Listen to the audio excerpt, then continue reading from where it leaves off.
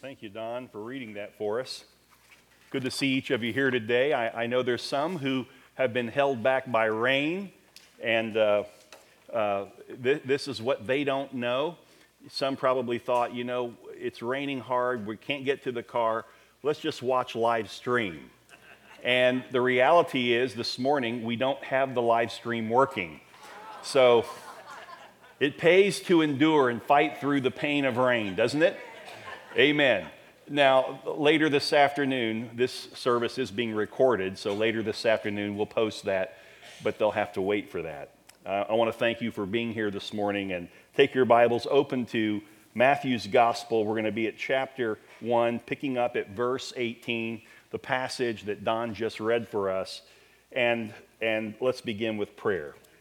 Lord, as we open the Word of God, it is our heart's desire to receive truth, to receive revelation, to receive insight and understanding that we desperately need today.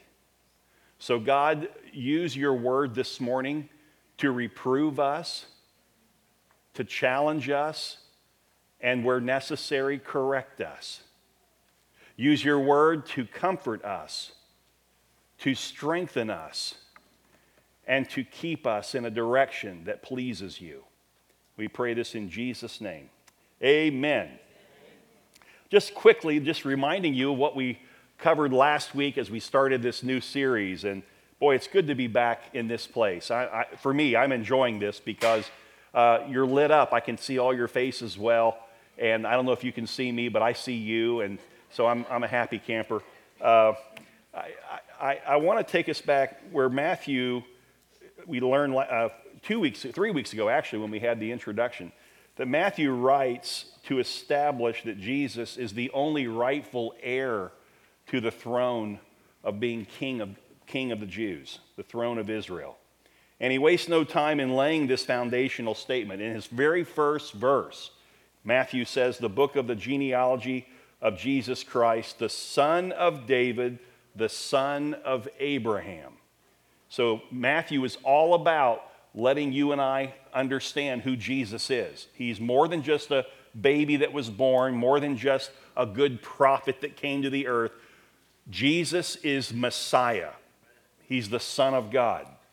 And you find that in the Old Testament prophecies, that the Messiah would be the son of David, just as Matthew said in verse 1. In Isaiah 11, verse 1 through 3, it says, there shall come forth a shoot from the stump of Jesse, and a branch from his roots shall bear fruit. Jesse was David, King David's father, and through whose line the Messianic king would come. So this is a fulfillment, and Matthew's simply pointing that fact out, that Jesus is the rightful heir to the throne, royally speaking. But he's also the rightful heir of the throne, racially speaking, because he said he's also the son of Abraham. And if you look at the prophecy in the Old Testament, Genesis 22, verse 18, God speaking to Abraham said, and in your offspring shall all the nations of the earth be blessed.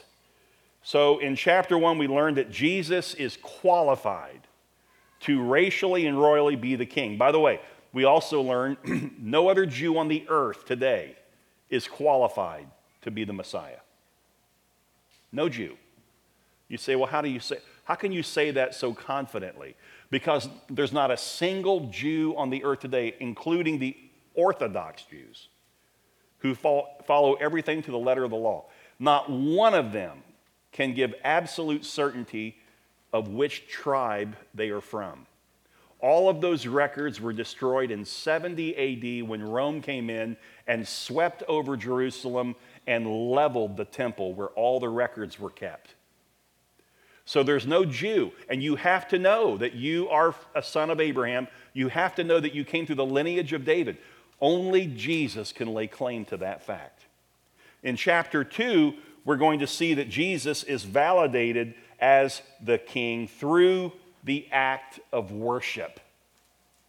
So it's one thing for people to show us in Scripture, in the genealogy and through Old Testament prophecy, that Jesus is the king. It's another thing for people to actually, in the physical flesh, worship him as king even as a little baby. He hasn't even done anything yet. And yet they come by faith and they worship him as the King of the Jews. If you've jumped ahead in your reading, you've probably noticed that Matthew doesn't really tell us much about the birth of Jesus. You'll find that in Luke's gospel if you want the full narrative of the birth of Christ. Matthew tells us where Jesus comes from. And it tells us the story through the eyes of not Mary, but Joseph. So picking up at verse 18, it says, "Now the birth of Jesus Christ took place in this way. When his mother Mary had been betrothed to Joseph, before they came together, she was found to be with child from the Holy Spirit." There were basically 3 steps, young people that are here today, and adults, listen to this. 3 steps in Hebrew culture that would bring you into marriage, okay? 3 steps to marriage, 3 steps, not 1, not 2, 3, okay? The first step was engagement. That didn't have anything to do with the couple that's getting engaged. That had to do with the parents. The parents were the ones, in most cases, that chose the spouse for their child when the child was still very young. So you didn't really have a say in the matter, young people. What would it be like, young people that are in the room, to have mom and dad pick your spouse? Oh my. That's kind of scary to think about, isn't it? Number 2, once the engagement had been taken care of, then there's the betrothal period. We see that in the text. Mary had been betrothed to Joseph. This made the engagement legally binding. Now you are of age. And by the way, what is of age for marriage in the Hebrew culture? Mary was probably 15 or 16 years old. She was a teenager, a younger teenager. Now the parents are getting nervous in the room. Okay, move on, Pastor Greg, right now, move on. That was that culture, okay? This is a different day, right? Okay. And so during the time of betrothal, the couple were known as husband and wife. However, there was no physical intimacy during the betrothal period. The betrothal lasted a year. So for a year, you are legally bound to that person as your spouse. But there's no physical intimacy for a year. It's almost a testing time.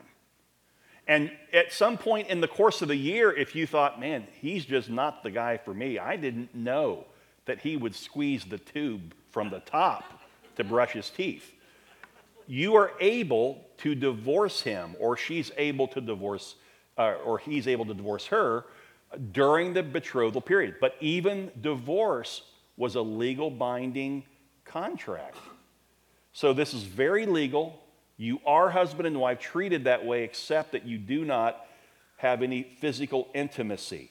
Then, of course, after the year of betrothal, you would have a wedding feast. That's where the marriage took place. The feast would last for about a week. Could you imagine going to a wedding that lasts a week? And guess who pays for it? The groom. The groom springs the bill.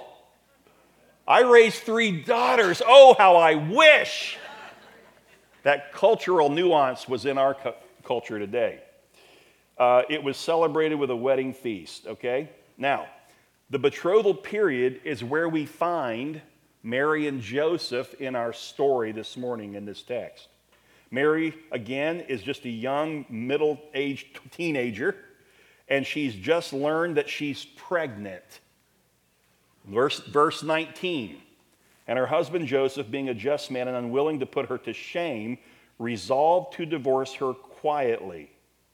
When Mary came to Joseph and told him that she was pregnant, he could have charged her publicly with immorality, adultery. He did not do that. Knowing that she's pregnant, knowing that some other man has been with my betrothed wife, and that's what he would have thought. He was contemplating, he was thinking through it. Joseph showed mercy. He didn't want to bring attention to Mary's situation or damage her name in the process. He simply wanted, the Bible says, to divorce her quietly. I don't want to ruin her. I just don't want to be married to her because I don't trust her. But he didn't just jump to that conclusion. We need more people today who are like Joseph. We need more men today who are like Joseph. We need to walk in grace with others, especially our spouses. What we see today is much different, right? It's possible to be morally right and be unmerciful in our dealings with people. Or the opposite can be true. It's possible to be merciful, and yet we don't pay attention to what is right. So here we are showing mercy to everybody because they need mercy, but our life is a wreck. We're not walking in the beauty of God's truth. Both can happen. It's rare to find someone who walks in both justice and mercy. Justice and mercy. In fact, if you look over, don't take time to turn, I'll just go ahead and bring it up for you. In Micah chapter 6, verse 8, it says, "He has told you, O man, what is good. And what does the Lord require of you?" Here it is. To do justice, there's the walk in moral soundness, and to love kindness. There's the mercy, there's the grace that you show. And to walk humbly with your God. Verse 20.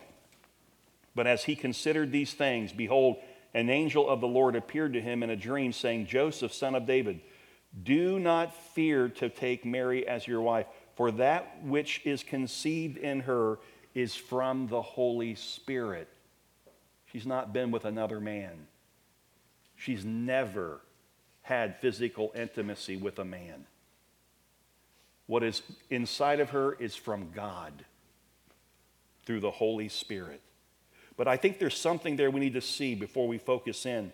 First of all, I want you to just see how Joseph reacts as he hears that his wife is pregnant. It says, verse 20, but as he considered these things. Again, he didn't jump to a conclusion. He was wondering what the best course of action would be regarding Mary's pregnancy from another man. And then what happens as he's waiting, as he's probably praying to God, saying, "Father, what do I do with this? I trusted this woman." What happens? God shows up. When you're facing a trial in life, when you're going through a time of uncertainty, when some setback occurs in your life, how do you respond? Do you respond like Joseph, who considered these things? Who no doubt, because he was a righteous man, no doubt prayed to God, giving it to God, asking God for help. Do you do that? Or do you immediately jump to a conclusion, this is what I have to do? And out of your own way of thinking, not waiting for God, not waiting for God to reveal his word to you, but just go ahead and jump out of the flesh, knee jerk, and make a decision. Joseph didn't do that, and I'm thankful because he gave time for quiet reflection, time to consider this whole scenario.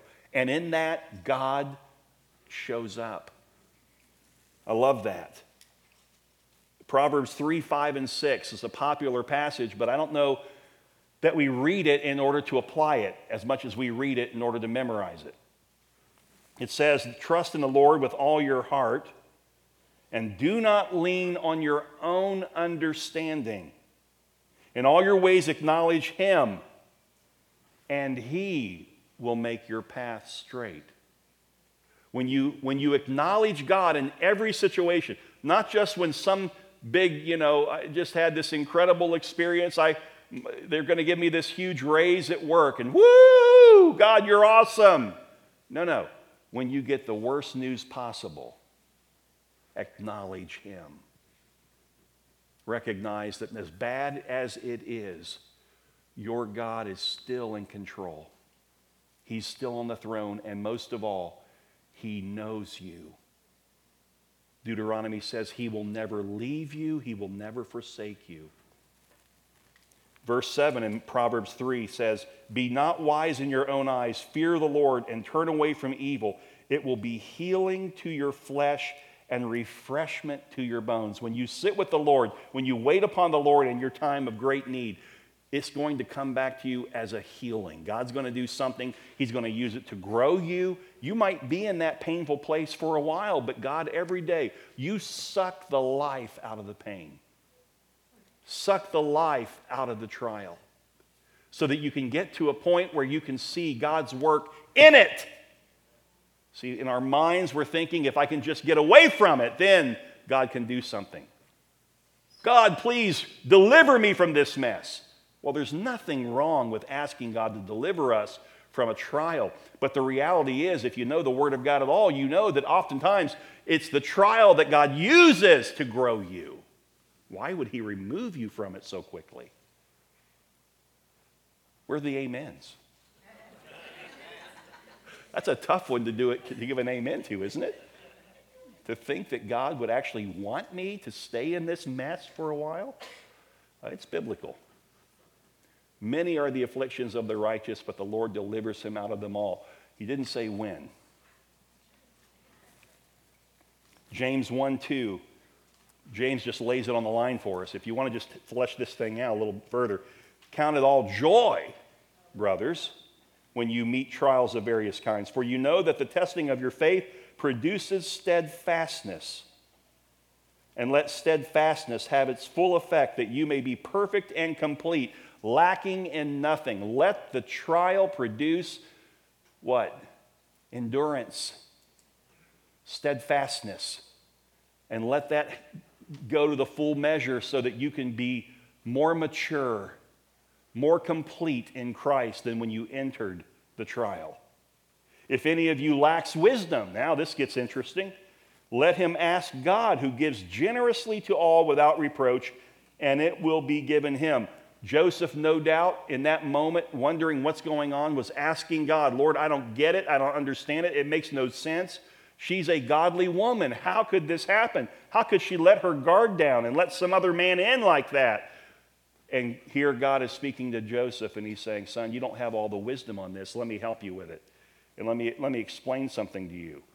That in these situations, you have to trust me and know that I always know what's going on, and I always know how I'm working in it.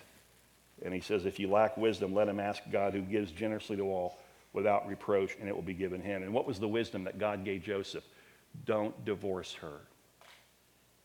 The child inside of her came from God, not a man. You stay with her. Man, sometimes, isn't it wonderful? Can you look in your life at the times where you were in a place of great perplexity and you trusted God, and He, by His word, gave you insight and understanding, and you came into, in the midst of this trial, you come into a place of rest, a peace. I've had that happen numerous times in my life. I've had peace come over me in some of the worst case scenarios because God is faithful. And others say, no, well, that peace didn't come to me. Believe me, it was there. You didn't see it because your eyes were looking out and in instead of up. Peace comes from God. He goes further, James does. He says, but let him ask in faith. If you're going to ask God for wisdom, ask in faith with no doubting, for the one who doubts is like a wave of the sea that is driven and tossed by the wind. Joseph could have heard that word from the Lord through the angel and then come back and said, well, I don't know about that. Part of him going, yeah, maybe it's true. The other part saying, don't believe it. She's been with somebody. You got to get rid of this gal. For that person that thinks that way must not suppose that he will receive anything from the Lord. He is a double-minded man, unstable in all his ways. Had Joseph been two-minded, one thought one way, one thought another, he would have never experienced the goodness of God and seen the work of God. Thank God for Joseph. Amen? And what did the angel say to him? It's not just giving Joseph information because this is a linear kind of a decision. Men, we work and live in this linear thing, you know. He said to him, don't be afraid. Do not fear what's happened. God's doing something through Mary. I want to say to the men in the room, humbly and respectfully, if your wife is growing in the Lord, God's doing something in her, and it's causing her to change in her characteristics. She's becoming transformed by the work of God through His Word, and you're seeing her devote more time to prayer. You're seeing her desire to be with women who love God, maybe through women's ministry, or maybe she's in a morning Bible study. And many men can be intimidated by that. What's happening to my wife? She's changing. She doesn't have dinner on the table at 5 o'clock like she always did. Usually the change is how it affects us because we're very self-centered. And ladies, you are too. We're all self-centered. Amen? Let's be honest. Yeah, it comes natural to us. It's not a spiritual gift. Don't be proud of it, okay? Some of you didn't respond. You're like, well. We need to be supportive of our spouses. The same is true for men. I remember way back, they had the Promise Keeper thing going on, and women would cry to me as a pastor, "Oh, I just wish you could get my husband to go. This would just change his life. It would be awesome." And we would talk with that man, and he would say, "Okay, I'll go." He doesn't even go to church, but I'll go. Yeah, it's a time, weekend away. He would go. God would do something in him. He comes back a different man. And I would watch those same wives that were crying out for their husbands to go become envious, jealous of their husbands. God was doing something new. That's human nature. We can get there, can't we? All of us? The angel told Joseph, "Fear not. If God's up to something, let it happen." Don't resist the Holy Spirit. That's why the Bible says that we can quench the Spirit. Don't let that happen. Verse 21, "She will bear a son, and you shall call his name Jesus, for he will save his people from their sins." Let's just stop for a second and bring some clarity to the name of Jesus, because I don't know that we understand what his name is, what his name means, and we don't understand what is not his name. So if you have your little Bible study guide that we have passed out to people, you can use that to write this down. But his name is Jesus. There is no last name. His name is Jesus. That's his full name, Jesus. Okay? Jesus isn't his first name any more than Christ is his last name. It's just Jesus, which, by the way, was one of the more common names in Israel in that day. In Hebrew, it translates Yeshua. Okay? In our translation, Joshua. In the Greek, Jesus. It's all the same. Yeshua, Joshua, Jesus. Joshua is the Hebrew form. Jesus is the Greek form. Christ is a descriptive title given to Jesus. It's not his last name. In the Greek, it means anointed, or in this case, anointed one. In the Old Testament, 3 groups of people were anointed. They were anointed with oil, symbolic of the Holy Spirit resting upon them, okay? One was the prophet, another was the priest, a third was the king.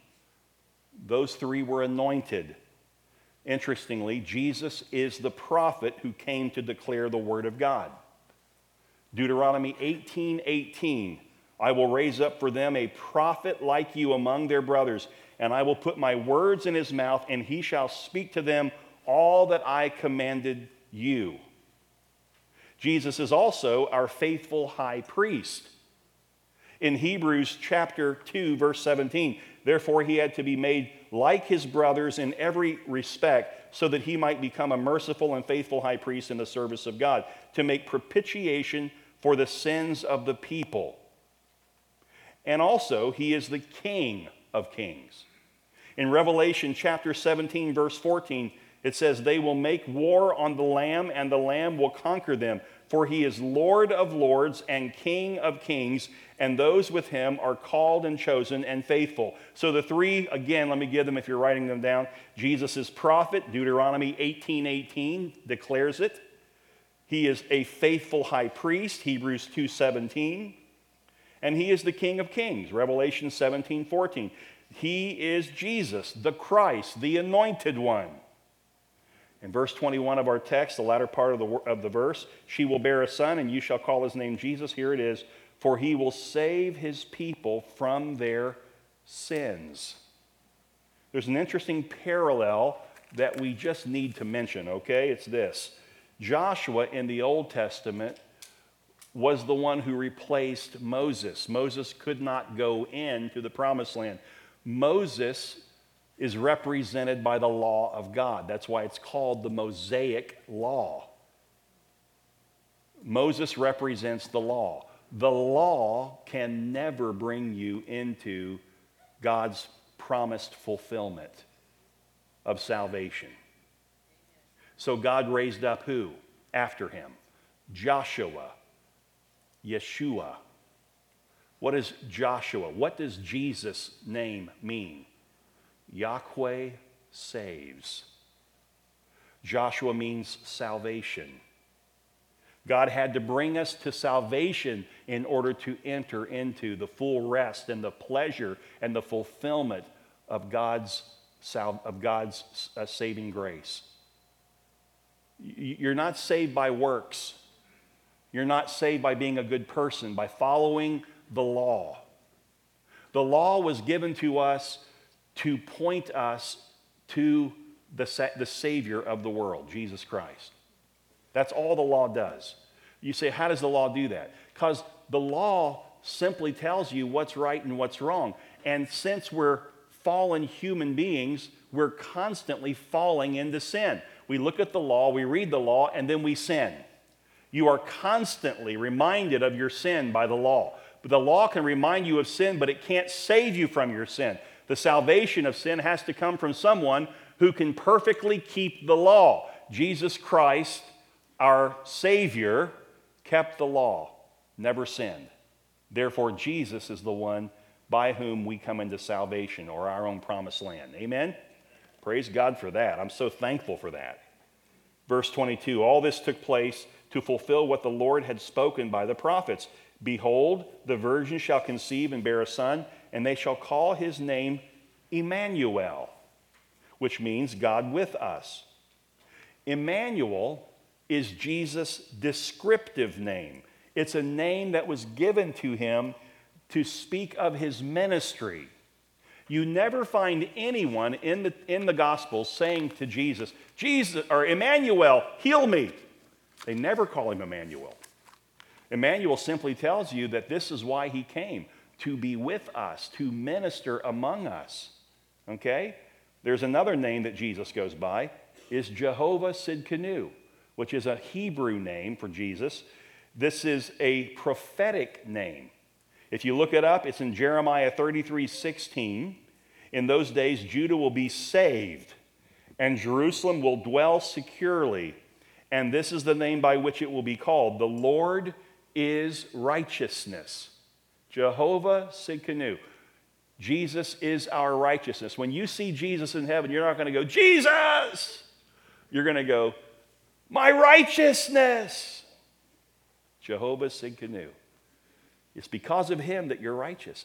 Look, I'm a pastor of a church. I am not your righteousness.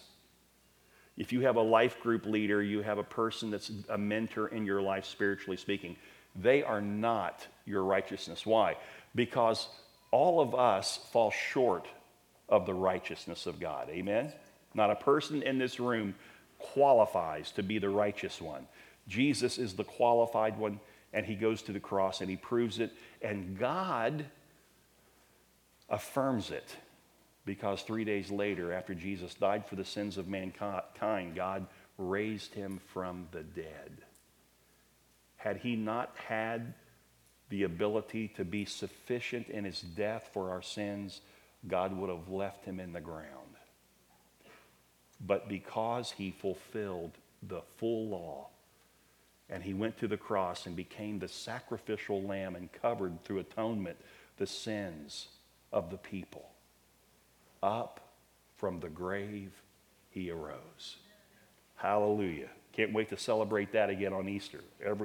And we ought to be celebrating it every day, not wait till Easter, right?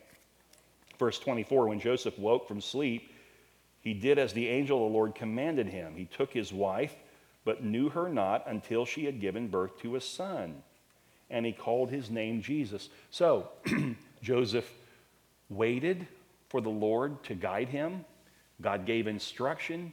Joseph followed the instruction of the Lord. This is the most difficult moment in his life up to that point. He's facing a severe issue. And what does he do? He waits for God. He receives from the Lord. He obeys the Lord. He calls the child's name Jesus. Okay? He keeps Mary as his wife. But interestingly also here, what we see, verse 25, but knew her not. He did not know his wife physically, intimately, until she had given birth to Jesus Christ. Okay? To me, this absolutely refutes the Catholic teaching that Mary was a virgin perpetually. She was not.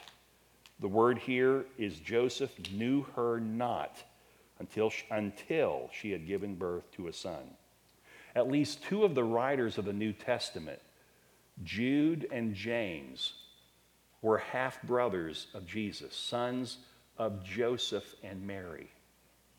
And so we don't teach that Mary was perpetually a virgin. Okay? We come into chapter 2, and as we enter chapter 2, the question is, if Jesus had a right to the throne of Israel, did anyone acknowledge that right? Did anyone acknowledge it, other than the fact that Matthew is quoting Old Testament scripture to say it's true? It's one thing to meet the requirement racially and royally. It's another thing to have people pay homage to the king.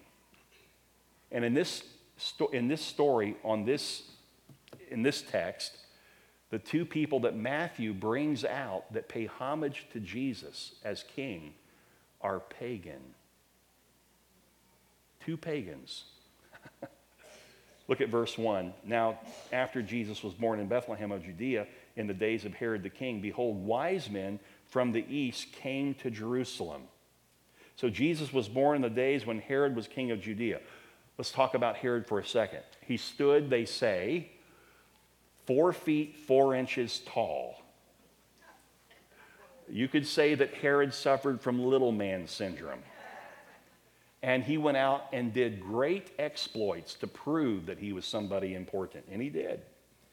He accomplished far more than the average person. In 37 years, he erected palaces, aqueducts, entire cities. He erected fortresses, one that you might be aware of that was built for him, the Masada.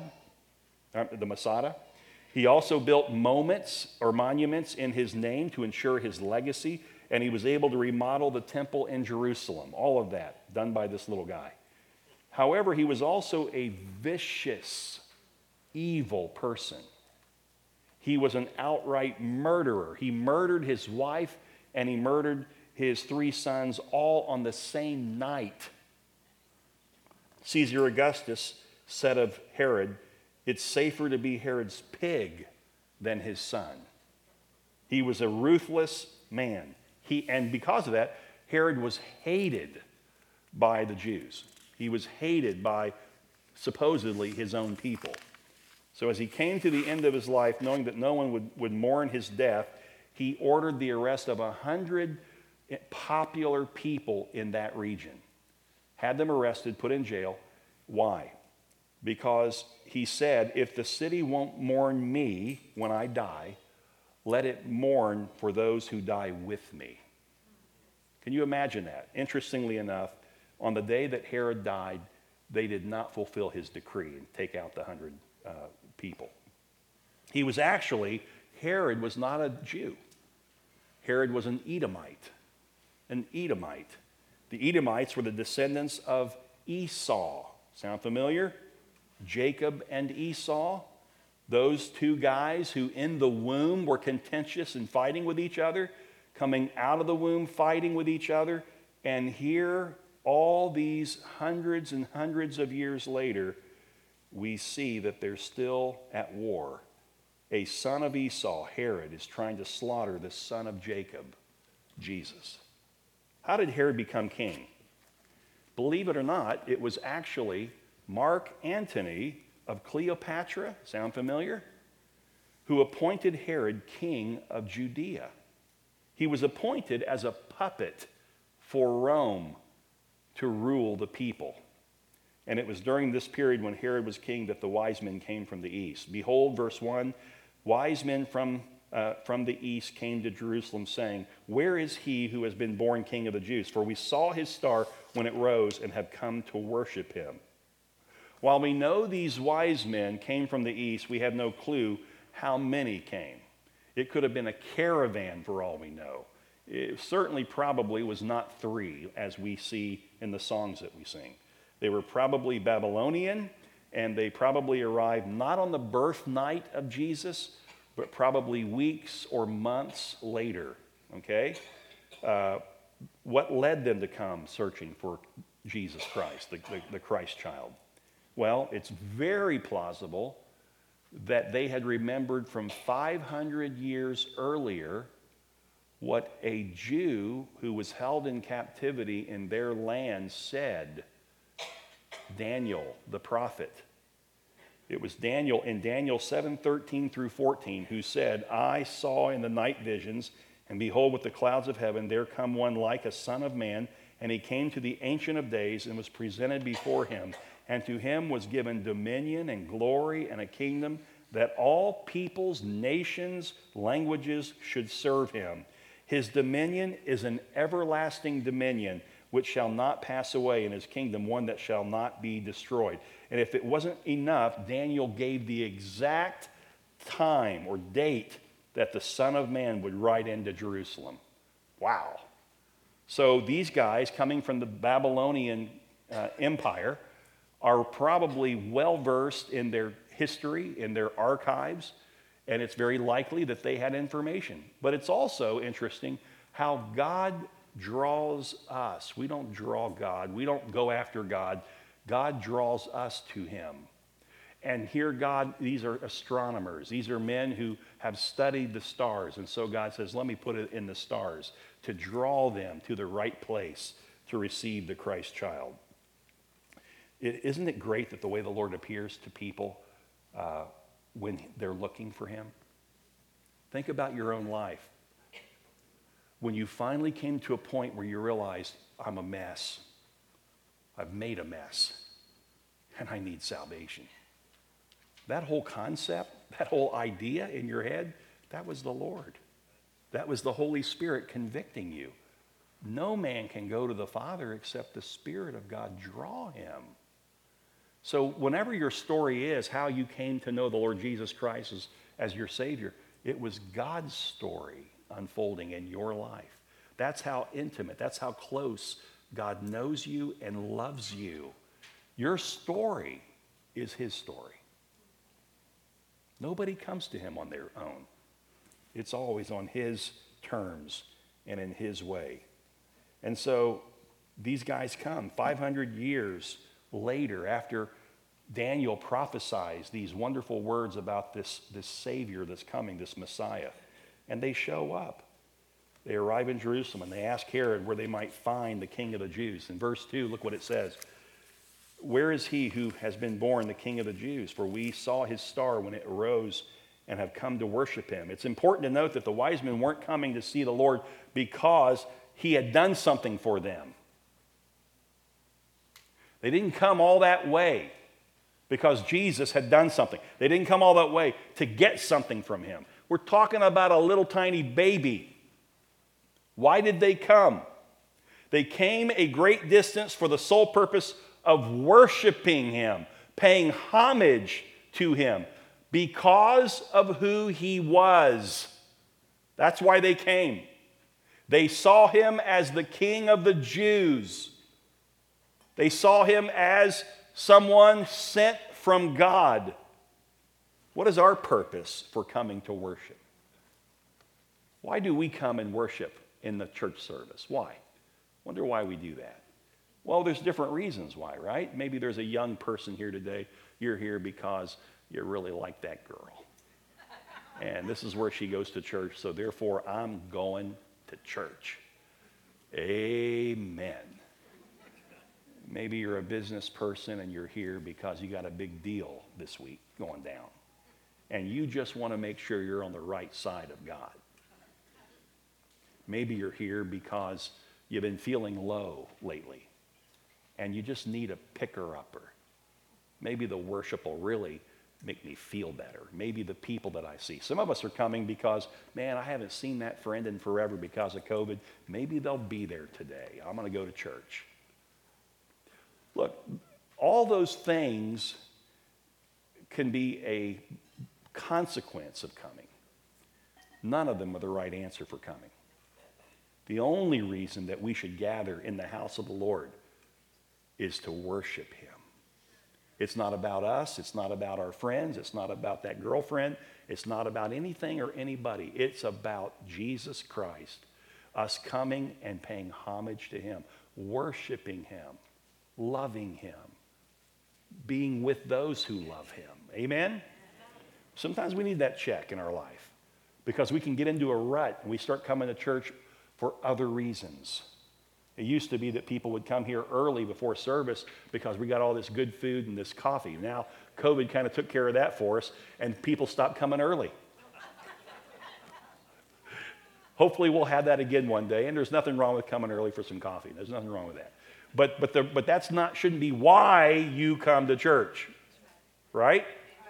Those are the side points. Those are the consequences of coming. That's the blessing of coming on the side. But the real reason I'm here is because there is none like him in all the earth. Amen? Amen.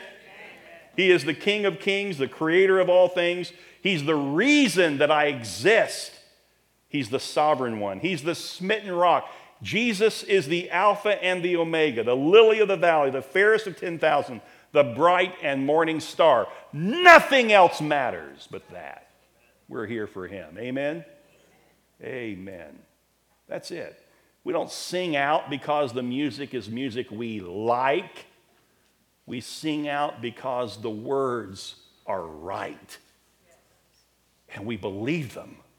And we walk in them and we live in them. And so we can declare them with our mouth and sing with all of our voice before God. Every time we gather as the people of God in this house, what we ought to do is lift these tiles.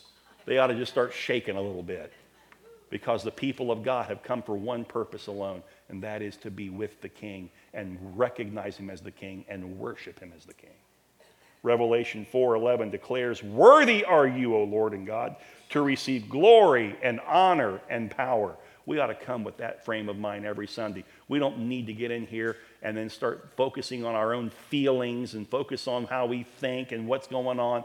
We come in here to recognize and remember that no matter what my feelings are, no matter what I'm going through, no matter who's here or not here, my God is here, and I'm going to give him all that I have this morning in worship. He's the reason why I am here. Those wise men traveled a great distance across a desert land to worship the Son of Man, the King of the Jews. How could there be a greater physical validation that Jesus is Messiah than God sending pagan leaders from a foreign land to pay homage to Jesus? And by the way, every time we gather as the church to worship Jesus, we too are declaring that he is Messiah because God has stirred our hearts to make worship of him a priority in our lives. That's why we're here. He's the priority. Amen. Now let me just say this. We could easily slip into some legalism too. You don't come because it's a duty. It's what I do. It's what's right. I come because God has transformed my heart. And I just want to love him back. And he's the one that's designed this thing called the church. And I want to be part of whatever he's designed. By the way, God's not building anything else on the earth. right now. Nothing else. The only thing, Jesus said, upon this rock I will what? Build. Build what? My church. You want to be part of the one thing that God's building. Amen? Amen. Verse 3, when Herod the king heard this, he was troubled, and all Jerusalem with him. Herod was upset because he realized there might be a true king, the son of David, a Jew around whom the nation of Israel could rally. Herod realized he couldn't be dethroned unless a true Jew came along. Why? Because Herod's an Edomite. He's not a true Jew. But why was all Jerusalem troubled? Because those close to him realized that if Jesus is truly the Messiah, he will rally the people around this Messiah, and he can literally kick us out. He can do whatever he chooses. They did not want what they had going turned inside out, upside down. And so Jesus is coming into this world in a time when nothing was working in his favor. Verse 4, and assembling all the chief priests and scribes of the people, he inquired of them where the Christ was to be born. And they told him, look, these guys knew where Jesus was going to be born. They knew what the Old Testament scripture said about Messiah. The scribes that are speaking in the court of the king knew all about it. They told him, in Bethlehem of Judea, for so it is written by the prophet, talking about Micah 5:2. And you, O Bethlehem, in the land of Judah, are by no means least among the rulers of Judah, for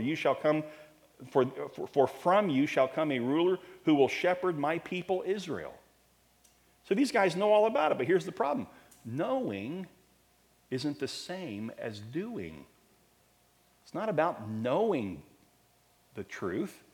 It's living the truth.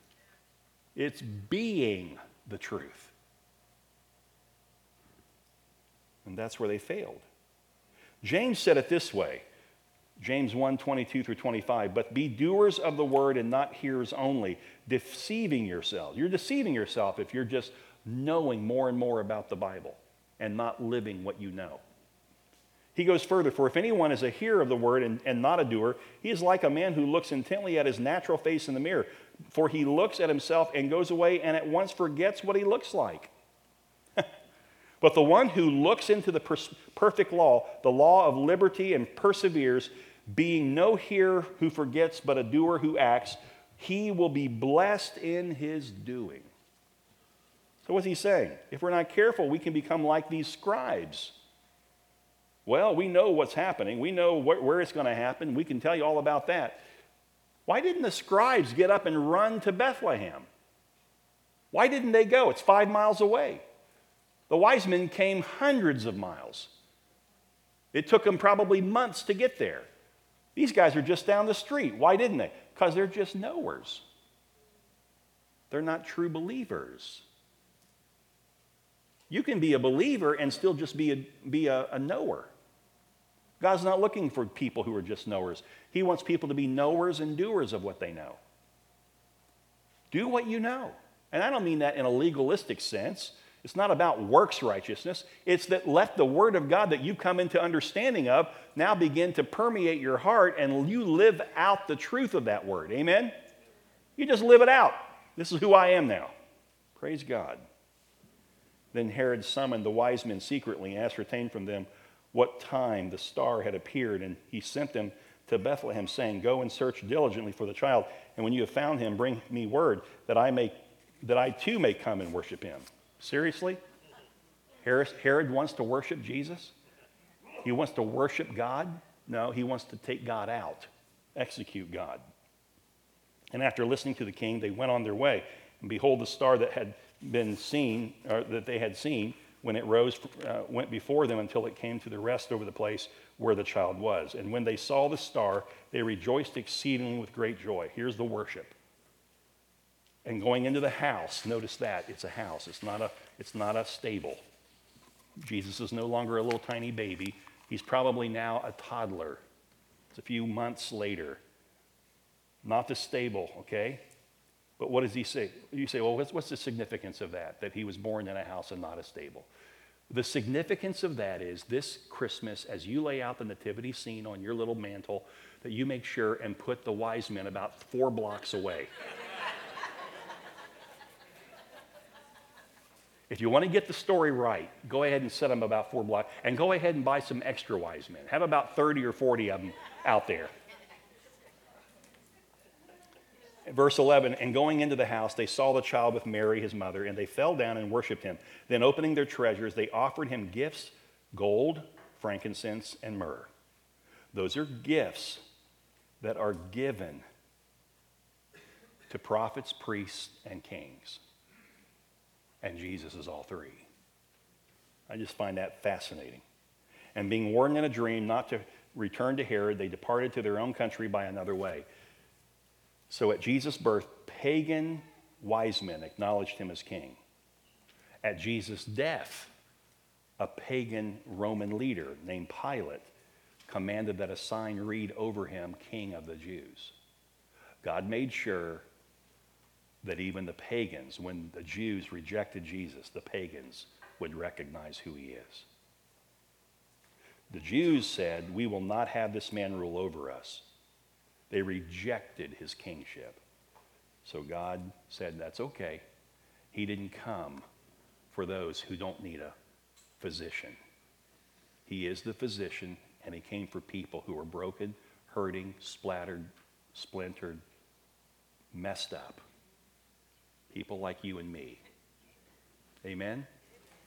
Thank you, God. Isaiah 46, verse 8 says, remember this and stand firm. This is just so fascinating to me. If you notice, the next thing in the verse, in verse 13 and 14, is that Joseph was told by the angel to depart that area and go to Egypt.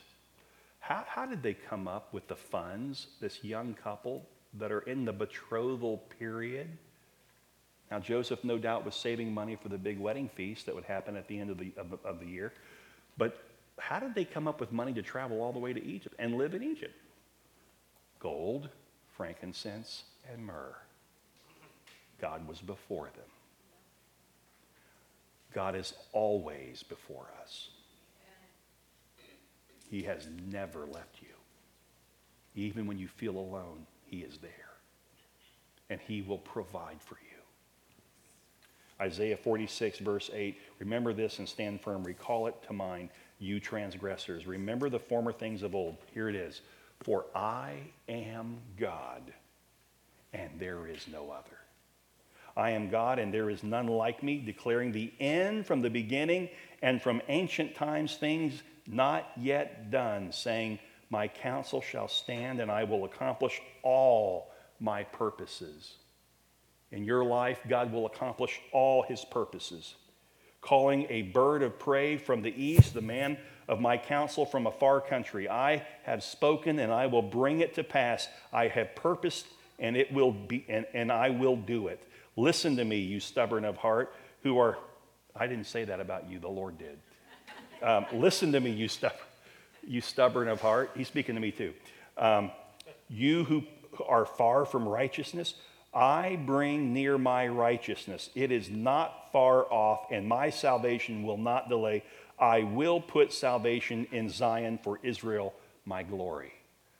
God is like, I'm telling you, I'm ahead of you. If trouble's coming, know that I've already got a plan to get you through the trouble or around the trouble or out of the trouble. But I might just take you through it and manifest my intervention in your life in so many marvelous ways that it'll just knock your socks off. That's what our God can do and oftentimes is doing. If we will stop looking out and looking in and look up and ask him with a contemplative heart like Joseph, Father, how do I handle this matter? What do I do? Some of you are not saved. You're religious.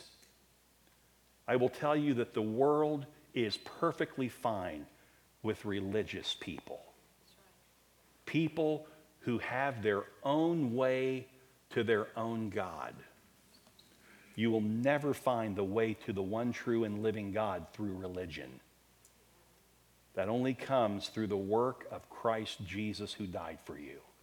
We are not into religion. We are into following the true Savior of the world, and it requires something of us. It cost us. It cost the wise men gold, frankincense, and myrrh. It cost them a great deal of energy to travel through a desert land all the way to find Jesus. It cost them studying their own archives and records and looking to the sky and seeing the star and following it all the way to find the Christ child. It will cost you, if you're a believer, to follow Jesus. It's not easy. It'll cost you friends. As you follow Christ, it will cost you friendships.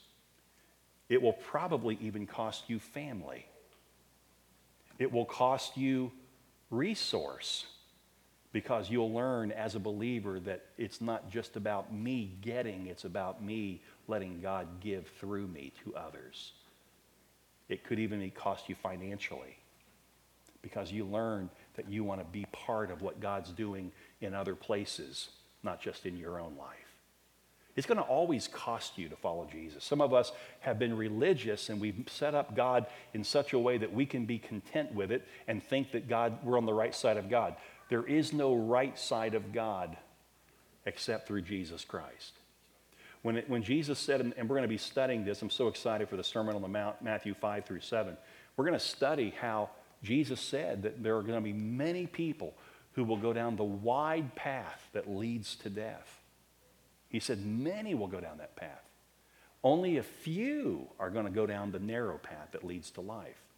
And by the way, what he was saying was, those who are going down the wide path think they're going towards God just as much as the people who are going down the narrow path.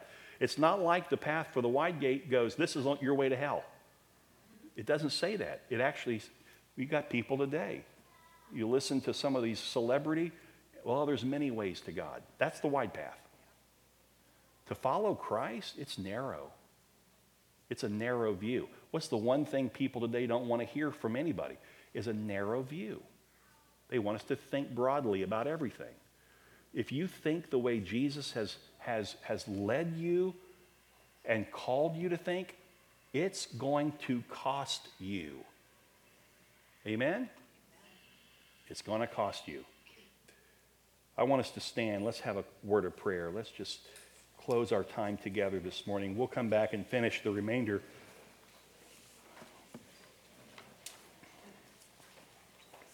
But I want to ask you a question this morning. I want you to just, like Joseph, just contemplate for a moment. What am I facing in my life at this time? And have I, like Joseph, put that before the Lord? I want to invite the elders and the prayer partners to come forward, and please spread out. Don't be next to each other. Spread out quite a bit. I mean, where people who come up to you will not feel like others around are listening. So please spread out. Stand quite a distance from each other. Can I have, hey, Ray and Helen, can you come over on this side? There's only one over here. Thank you so much. And if you are carrying a burden, you're carrying a trial that, man, you don't have an answer for, these wonderful people long to pray with you about that. To join you in bringing that issue before God. They don't have the answers. These are not magical people. They don't have the power. It's that they believe God does. And they simply want to come alongside you and agree with you for God to reveal what needs to be revealed, for God to do his marvelous work that he already has purposed to do. I just so love our elders at our church. These men meet twice a month, once for an agenda meeting where we discuss theological matters and we talk about vision and where God's leading our church. And the other meeting that we do, which we just had this past Wednesday, is the Shepherds meeting. The whole purpose of that meeting is to list out all the requests, all the needs of this body. We had a long list, and we prayed through every bit of it. People are important to God. That's why we exist as a church. It's not to keep some budget. It's not because of some other thing, some program. It is people and ministering to people. And our elders, we were together for 2.5 hours talking about needs in people's lives and then praying through the entire list. That's what these folks want to do, is minister to you. The one thing we don't want to be accused of accurately is that we care more about nickels and noses than we do people. It's about people. So please, come. Stand with someone. Let them join you in prayer if you need that. And if you're not saved this morning, put your faith in Jesus Christ. God's the one drawing you anyway, so go ahead and put your faith in him. Recognize that you're not righteous in yourself. You're a sinner. Recognize that he is the only one who can forgive you of your sins. Recognize that he's calling you to think differently, to turn and go another direction. And he will fulfill everything he calls you to. We saw that today. Father, thank you for this time. In just this moment, we just give opportunity for people to respond as we, like Joseph, as we consider these things. May your Holy Spirit guide each of us individually and corporately as a body. In a moment of silence, just go ahead and consider the Lord in your issues, in your daily life. If you want to come and just stand with one of these up front. They'll pray with you.